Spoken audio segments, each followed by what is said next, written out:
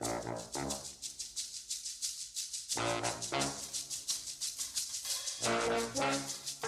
everybody. This is Jason Bailey, and across the microphone / across the country from me, Michael Hull. This is not an episode. I want to put that right up front. This is where we are still on a hiatus of indefinite length. We will hopefully be back with more, but I can't tell you when or how that will be. But we did a kind of cool thing, and we wanted to tell you about it and play you a little bit of it, and hope that you would want to check it out. So this is purely promotional bonus episode time. But here's the thing. There's a movie called Born to Win. And it was just, or it is about to be, I should say. It is. It's still in pre-order mode, but it'll be out at the end of the month. Ships around a street date of April 26th. And Born to Win is just one of the sort of unsung gems of early 70s New York movies. When you really think of that period of the sort of, grimy street level, dirty old New York, Born to Win is one of those movies, but it's not a movie that is sort of acknowledged as such, partly because for such a long time, it has been simultaneously very easy and very hard to see. And what I mean by that is for reasons that in all of my research, I never quite ascertained. Not long after it was released, Born to Win fell into the public domain. So it has been a mainstay for decades of bargain VHS and DVD bins, but always in a really kind of a garbage, third generation looking transfer. It's never been properly cared for on home video, probably because, rights owners and, people who might license it felt like, well, if people can see it for free, on YouTube or archive.org or, in a cheapo DVD, then they're not going to pony up for a good one. But luckily, let's just say this. There's a company called Fun City Editions, which I first heard about a year ago when the book was about to come out. And of course, I was immediately suspicious. Like, what the hell is this about? But it turns out it's a boutique Blu-ray company. It's the baby of a really great dude named Jonathan Hertzberg, who just shares a lot of our interests, and pulled the name from the same place we did, from the John Lindsay quote that sort of became a motto, rallying cry, ironic commentary of New York in the 70s. And Fun City Editions puts out, a new release every month or two with great care, beautiful restorations, lots of bonus features. Some of them have been Fun City movies. Alphabet City was their first release. They put out a great movie called Jeremy, which, I recommend. But they're new. They took the plunge and licensed Born to Win and treated it the way it deserved to be treated. Gave it a really nice restoration. It's a beautiful Blu-ray edition. Mike, actually, you can't see us because but we're on Zoom, and Mike actually has it in his hand right now. You got yours, right?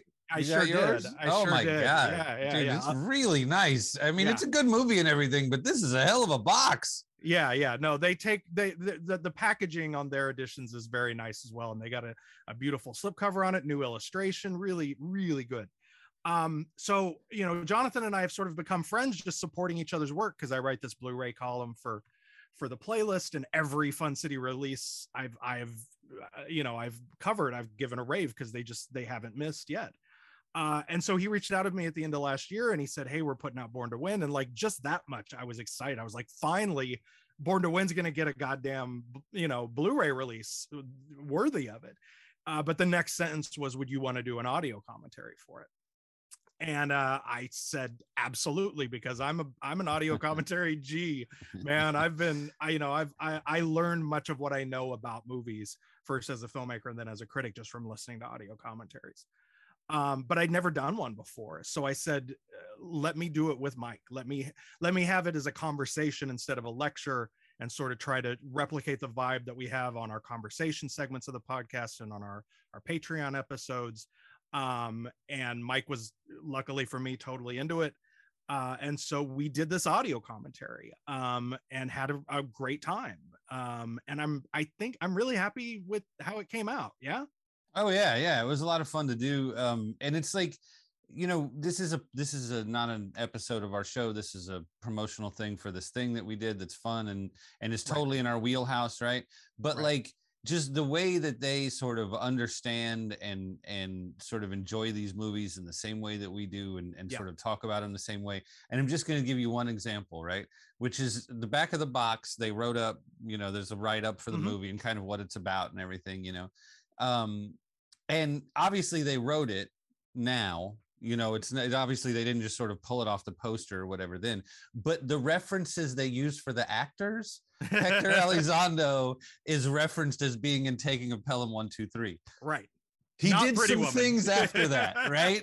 But like in Fun City editions, he was in Pelham 1, 2, 3. Like that to me is like one of those little kind of symbols of a thing that lets you know that they knew what they were doing. They did it right. They were taking care of it, Yeah. No, I got mine, and it's a good movie. It's a great movie. It looks fantastic. Like we were operating off of an earlier transfer, so we hadn't seen the restoration that they did for this, but I mean they treated it right. It's a 2K restoration from the 35 millimeter interpositive. It looks fabulous. Our friend Justin LaLiberty, who does a lot of work with the partner labels over there at Vinegar Syndrome, and their Fun City's one of the partner labels over there. Justin did a wonderful essay for the booklet.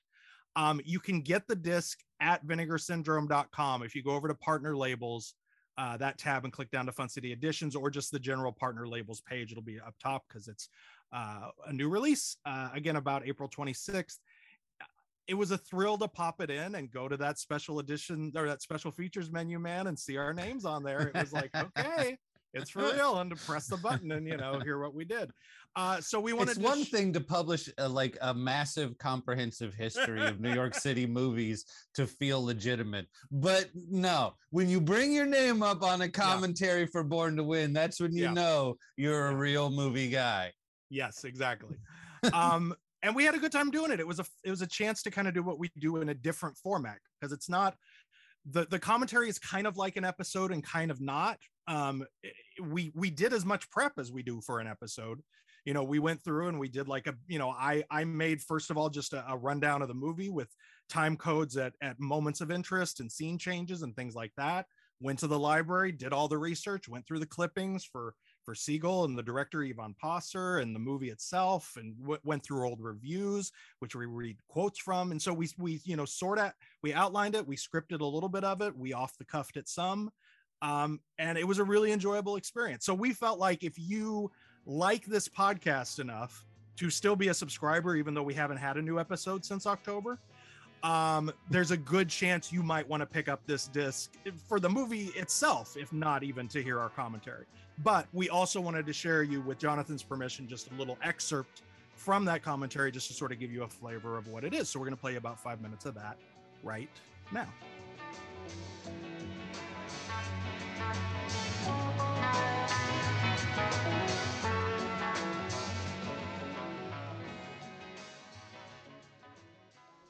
They're really like, they're hitting all of the sort of early New York, the sort of like things you need for your trailer. Yeah. they got a lot of that stuff knocked out in the first 6.5, right? Yeah, I would say so. Very impressive economical filmmaking. Yes, indeed. And here we have him out on the street, and we're going to meet one of our other stars here in a moment, the lovely Karen Black, who was really on the rise here. She had Easy Rider in 69, 5 Easy Pieces in 70, and then this and Cisco Pike in 71, which for me is a pretty good run, of motion pictures there, I think. Pedigree on this movie, man. Yeah. I mean, damn. There she is. There's Karen. God, I love Karen Black. Okay. Anyway, she comes on like a fucking hurricane in this movie.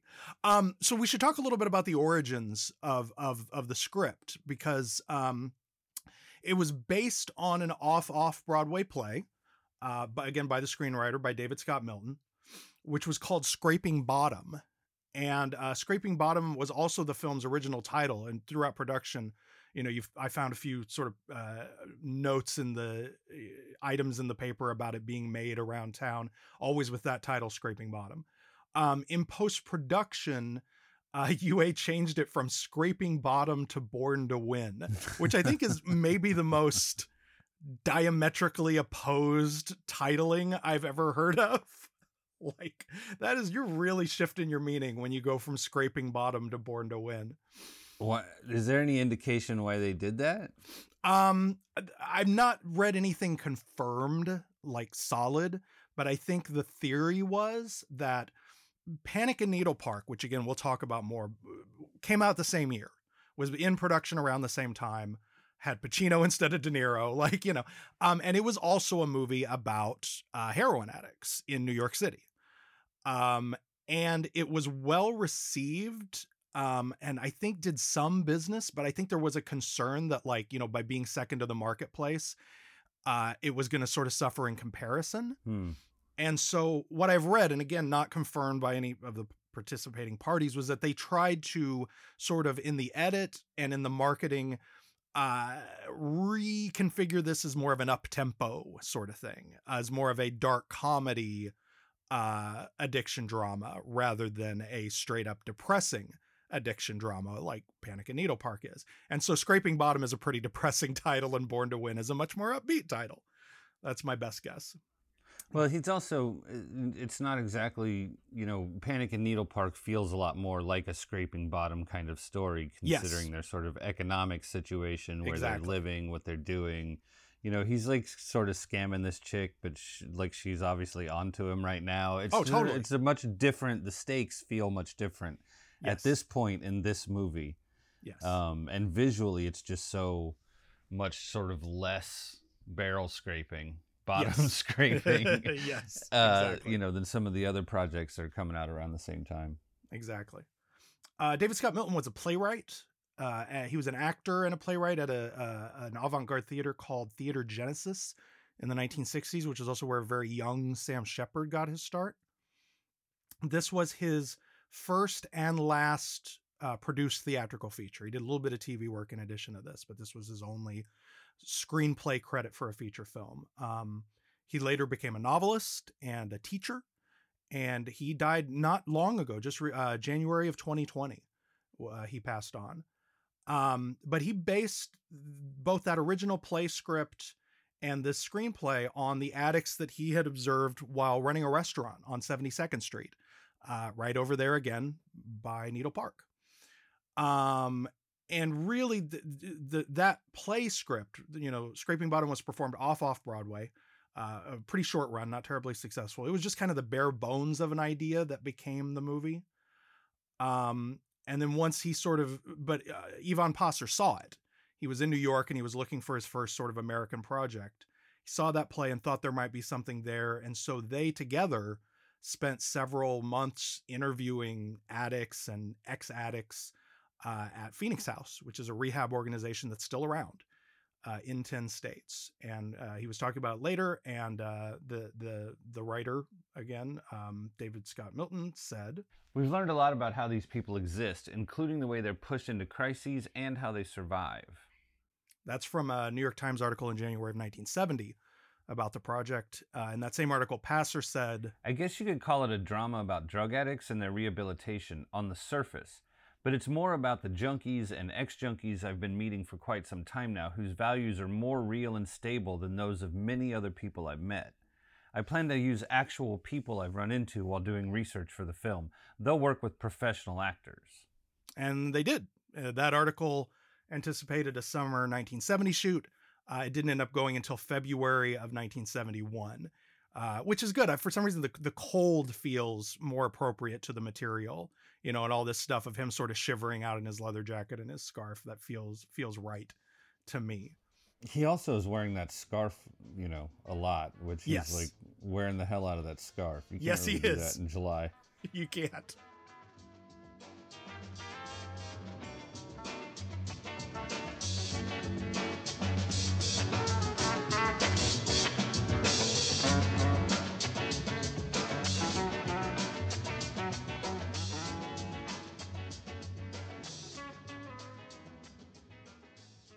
All right, so that's just a little taste of Mike and my commentary for Born to Win from Fun City Editions. Again, you can pre-order that now through vinegarsyndrome.com.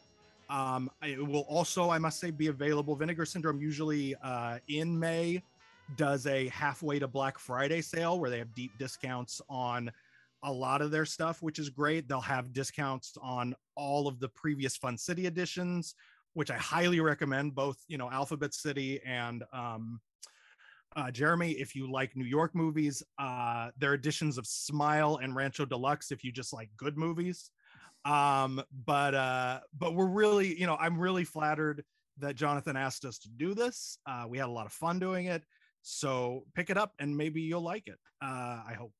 Anyway, thank you for indulging our little crass promotional attempt here. And until we see you again, thank you, Mike. Thank you, Jason. And thank you for listening.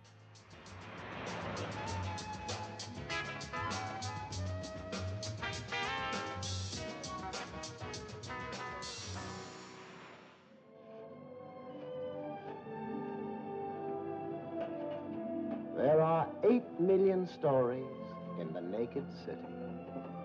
This has been one of them.